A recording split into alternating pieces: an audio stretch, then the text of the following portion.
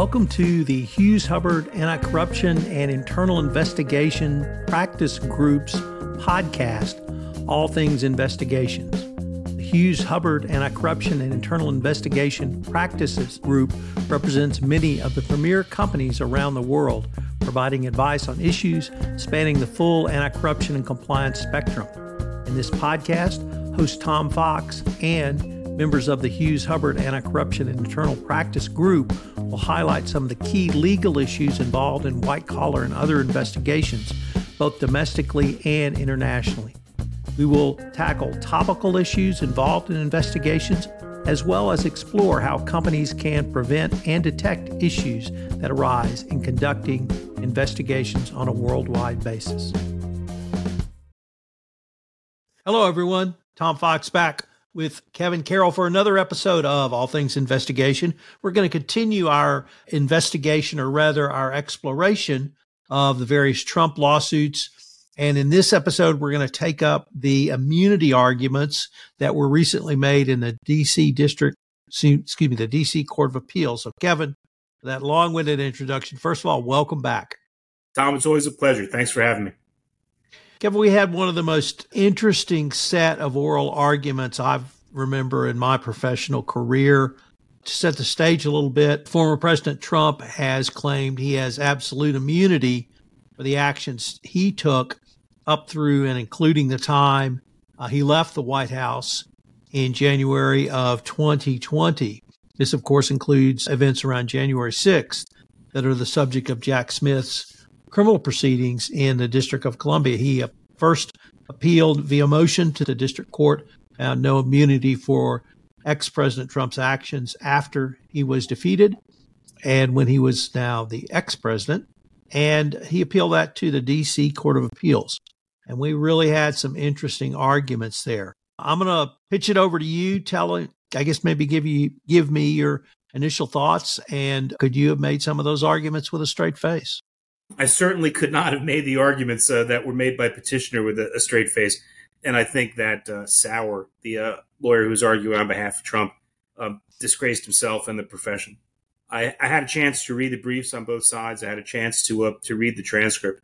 And I was just shocked that an American lawyer who has, at the end of the day, sworn an oath to the Constitution, as well as to zealously represent his client, made some of those arguments to three United States Circuit judges. One of the things that I don't think was in the brief by the government, I don't think was discussed enough by counsel or by the judges, was that Article 1 specifically says that impeachment and conviction or impeachment does not prevent subsequent criminal trial. It says it right there. It doesn't say except for the president. It's certainly anticipated that someone could be impeached and that the Congress finds that it's not the level to which you would want necessarily to reverse the results of a presidential election, for example, but that it might be something that needs to be punished afterwards.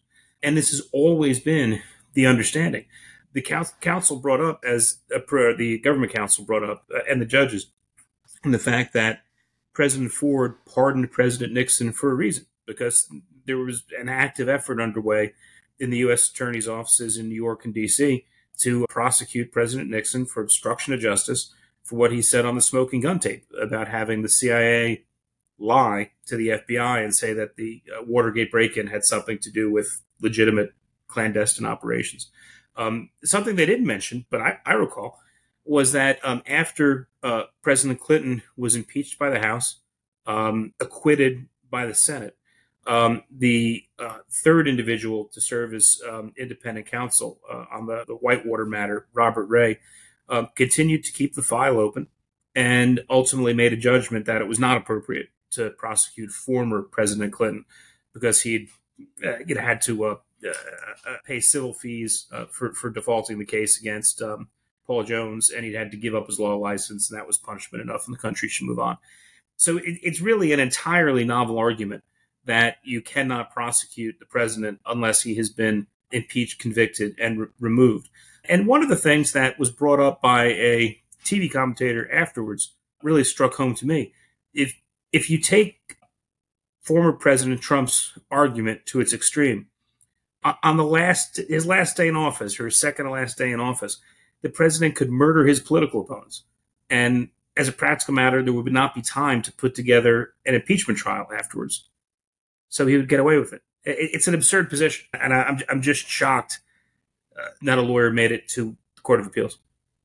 Indeed, in the impeachment hearing, President Trump's lawyers then made the argument that these matters were properly the subject of a criminal trial or a criminal adjudicatory process, whether that be to the grand jury, whether it be to a trial or other. So the internal inconsistencies were right up front. How did you think that part got handled? I thought that part was handled well. I remember when the second impeachment trial of former President Trump was going on, that a number of senators said, we've never prosecuted a former president before. Therefore, we don't have jurisdiction to do it. What they were not pointing out was that there had been impeachment trials of former cabinet officers before. President Grant's Secretary of War, which is what they used to call the Secretary of Defense back then, basically got caught taking bribes and was immediately fired by Grant, and then went through impeachment trial and conviction to ensure that he could never serve in federal office again. And as you said, during the impeachment trial, the senators gave speeches, and former President Trump's counsel specifically said this shouldn't be handled this way. This should be handled in a criminal adjudicatory process. Senate Majority Leader McConnell was very explicit, and that was his reason for not voting to convict. And it was just nice to see the circuit judges skewer sour about his client's lawyers having said something before the Congress, before the Senate, and then something else before the court. There was a lot of, probably the most publicity was around a series of hypotheticals that were posed to Counsel Sauer. Probably the most famous involved SEAL Team 6 and whether the president could order SEAL Team 6 to assassinate political rivals. Could you walk us through those series of hypotheticals? And I'm going to ask you some questions about that. I would have to acknowledge that SEAL Team 6 exists. I don't think I'm allowed to do that as a reserve officer, but I have had the pleasure to work with Naval Special Warfare units, including perhaps that one in the past. Assuming for the sake of argument that SEAL Team 6 exists, one of the circuit judges, I believe it was Circuit Judge Pan, asked the counsel for the former president if a president ordered SEAL Team 6 to assassinate a domestic political opponent of the president, and for whatever reason, he was not impeached, convicted, and removed, could he or could he not subsequently be prosecuted for murder? And at length, the answer of counsel was that no, a president who ordered that could not be prosecuted for murder. And again, it's just a shocking position. For example, perhaps in our very highly partisan environment we have right now, there were 34 senators that refused to convict the president for ordering SEAL Team 6 to murder someone. Then apparently, according to Sauer, the president would have carte blanche to murder away. And it was just distressing to hear this kind of thing being discussed in a court in the United States. Just as a veteran, it would have been meaningful to me if Sauer had begun to respond to the hypothetical by saying, Your Honor, with respect, I have to disagree with the premise of your question. No president would ever order such a terrible thing, and certainly no U.S. military naval officer would do it. But I'll answer your hypothetical.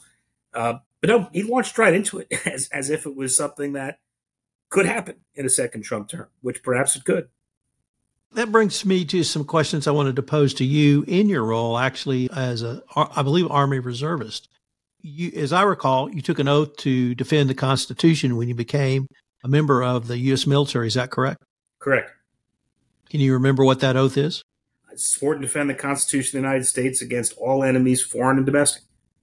So you're hypothetically a serving officer, and you get that order from the President of the United States.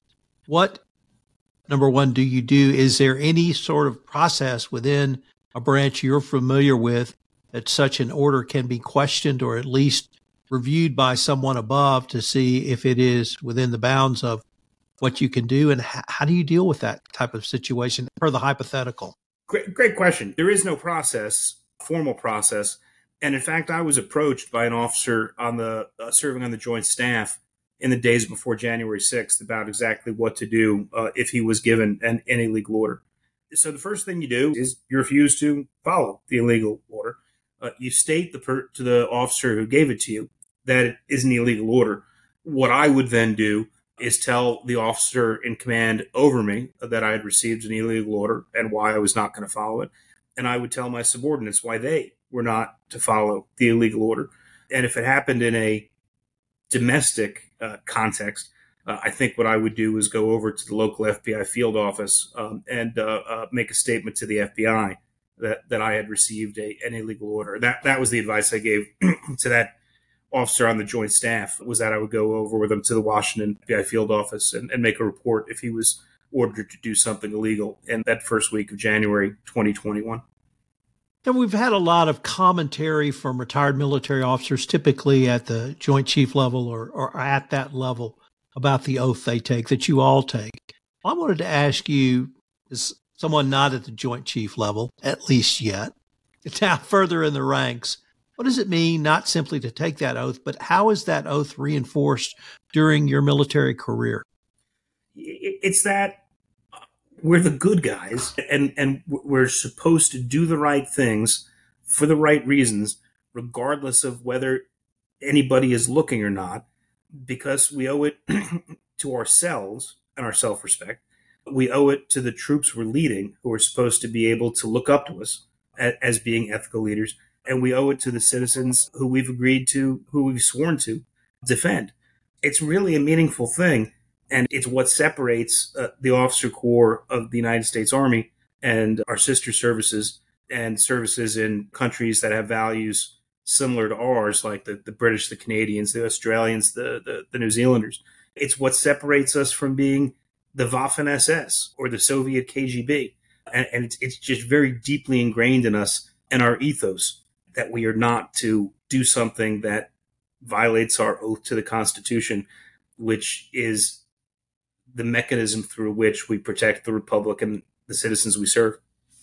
Kevin, let's go perhaps back, more focused on the appeal. There's been a lot of commentary that the court may issue a decision relatively quickly. And then at least the prosecution asked for something called a mandate. Can you explain the appellate process? Do you think it's reasonable that the court could issue an opinion quickly?